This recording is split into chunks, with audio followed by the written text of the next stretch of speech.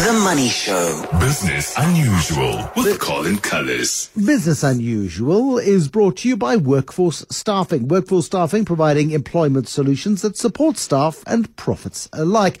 Colin Cullis, we're seeing this wonderful phenomenon of bees doing it, dogs doing it, machines even are doing it. And what they're doing is that they are sniffing COVID and doing it quite effectively. Yeah, I had a wonderful time nerding out on smell as a sense. Often I'm just completely bewildered and lost with the sort of subjects I try and cover for this segment. But this one I've really had quite a lot of fun with. And as a starting point, I'm pretty sure, I don't know if you do or don't take sugar in your coffee. No. I'm pretty sure if I had to give you a coffee, so you don't take it. So if I had to give you a coffee that had sugar in it, you'd take one sip and you'd say, oh, there's sugar in this. I don't want that. No, I'd say that's delicious. I really miss sugar in my coffee. Thank you, Colin, but that's just me.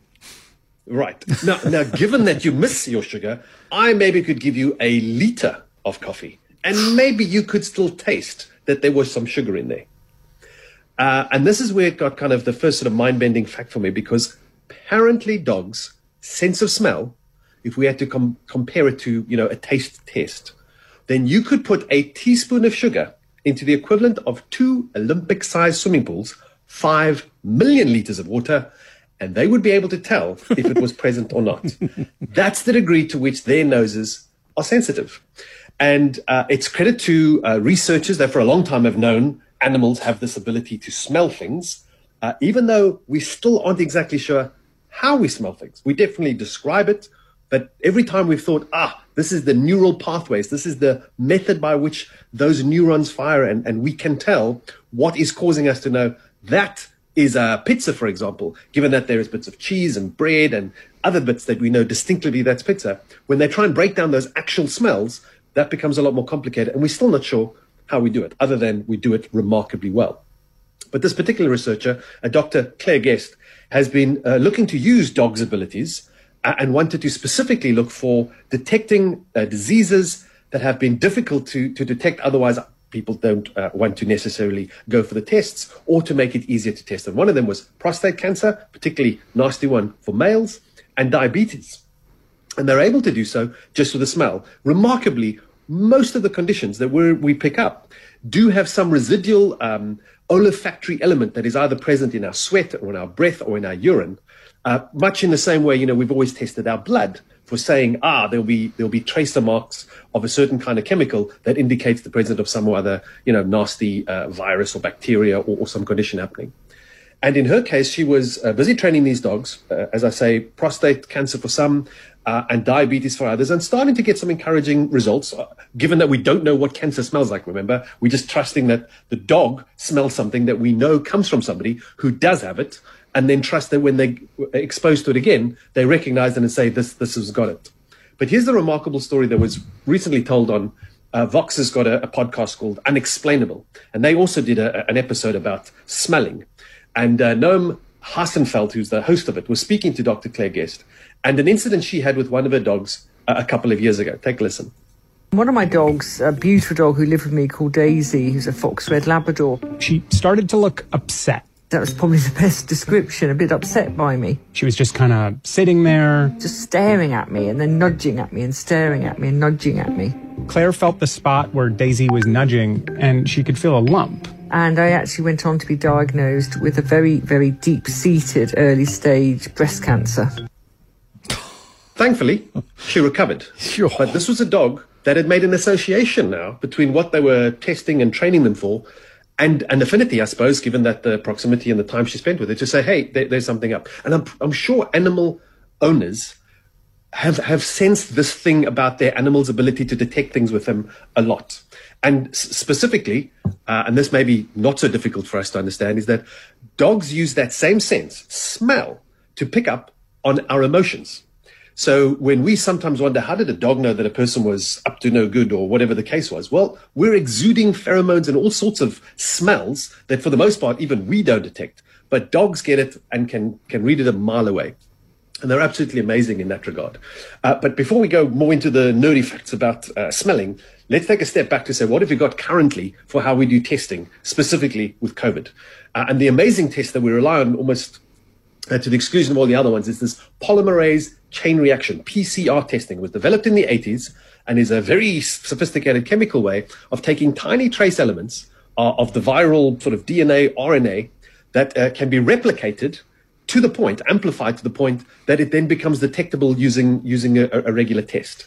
And this is the method that we use to say if somebody has the virus, then that particular RNA, which is the thing this time around that we were very good at doing, we were able to unlock the genome of the SARS-CoV-2 virus pretty early on, which allowed for these tests to be started and to be used as extensively as they have. And South Africa's passed the 12 million mark now for the number of tests we've been carrying out since the start of last year, or when we started doing the testing. And that's split between these PCR tests, the very sophisticated ones, and then the quicker, cheaper antigen tests. And the thing with the test that you want to determine is how accurate is the test. And there's three sort of factors. The first one is what percentage accuracy will it detect the presence of a positive sample? So if you have COVID, it will say you have COVID.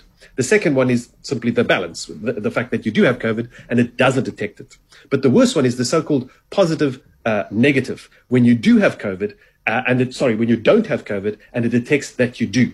And in this case, the challenge with the PCR test is that if you test it very soon after the exposure, the likelihood of it finding you positive is quite high. And then that degrades over time because there is so little of the virus actually available. It winds up amplifying all sorts of other things, and that sort of sends out a bit of a mixed signal. So it's a very reliable test for us. It's certainly the gold standard, as it were, but it takes time. It has to be done in a lab. It is expensive, and it's not 100% accurate. Antigen tests, they're faster. They're a lot cheaper. They don't have to be done in a lab, but they're not as accurate, coming in at about 50%.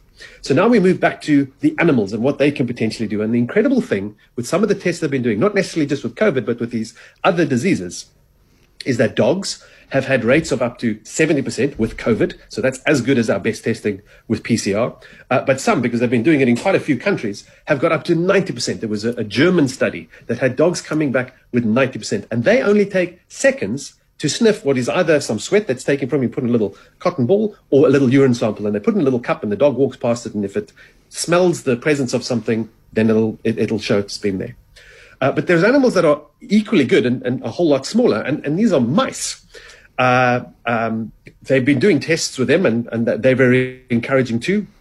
In fact, rats are currently being used quite extensively, specifically for detecting explosives, and recently there was a rat that had cleared over 400 soccer fields worth of minefields that was given its retirement. They only live about 8 years. This particular one had taken about 5 years to clear all those minefields and was given its lovely retirement to go and snack on bananas or whatever these very large sort of African rats nibble on. So that's the kind of mix that we've got. And the idea then would be to train up these dogs, get them to the airports or large events, and let them have it. And that would probably work because, dogs are already used in airports for sniffing out drugs. So we have a method for doing it.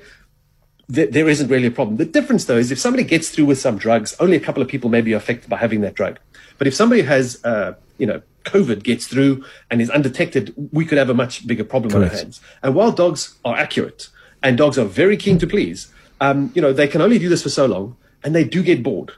And you don't want to point the finger at the dog and blame a super spreader event because Fido, longed to go for a run in the field. I once had a dog that if you pointed your finger at him, he came at you. He was a lovely dog, but never point your finger at him. Don't ever point a finger at a Jack Russell. He'll take your hand off. Sorry, that was a diversion.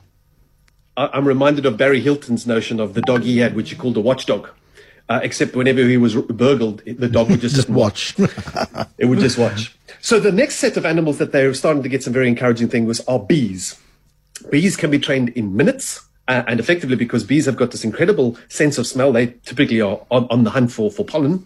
But if exposed to a particular smell that we want to train them for, and then reward them with sugar water, their tongues will come out, without us having to do anything, certainly without having to explain it to them, every time they're in the presence of that smell. And so effectively what you can do is you can have a person just walking down a line, blowing a little breath test, and the bee's tongue, if it comes out, will say, hey, you got a positive. And because bees are so small, you can simply line up 3 or 4 of them. And if all 4 of their tongues go after somebody's given it a breath test, well, definitely send that person off to the section where he's going to go for a full-blown PCR test. And if nothing, then move them right on their way.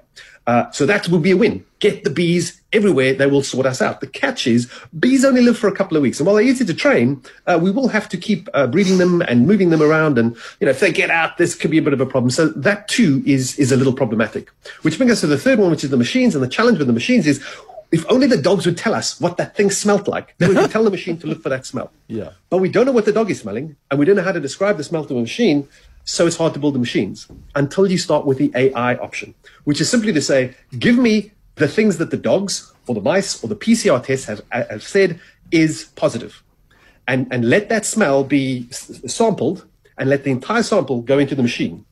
And then give it another set which does not have it. And let the machine work out by whatever crazy means, machine learning typically uses to say which ones have got something and which ones don't, for you to be able to detect it. And then simply use a sensor that allows it to detect for all of those smells or chemicals that are present in that particular thing. And they've managed to build it. In fact, the guys who do the bees have built a sensor that replicates what the bees can smell to use a machine to do the same thing. And this is going to be the real innovation, because when you take the machine learning and the sensors capable of doing it, and they've managed to get the thing down from a very large box to something maybe just a small little briefcasey size, and they're still working on getting it smaller, then we really do have something. And some years ago, I spoke to you about an innovation that was coming down the line, this wonderful future of ours, where our bathrooms would have sophisticated smart toilets. The toilets would do urine tests and give us first indications if anything was wrong with us. That we would have something tested in the bathroom will probably remain, but it won't be testing our urine. You'll probably have a sensor now in the bathroom, or you would simply breathe on it or use whatever it is, and you'd get results of what your conditions are. And the way these guys are talking, they will condense this down and stick them straight into your phone. Having a phone conversation with somebody would also allow you to constantly be tested for a whole range of conditions. Before you get the flu and decide whether it's going to work, you just phone your boss, and your boss can see from your phone, yes, Bruce actually has the flu and he's not trying to pull a fast one. Can it work for man flu, which is critical? Not detectable by science, unfortunately. That is one that will never be detected. So the future looking encouraging. It's wonderful to know that the answer to all of our problems may have been right under our nose. Colin Cullis, thank you very much indeed. Business Unusual on a Wednesday night.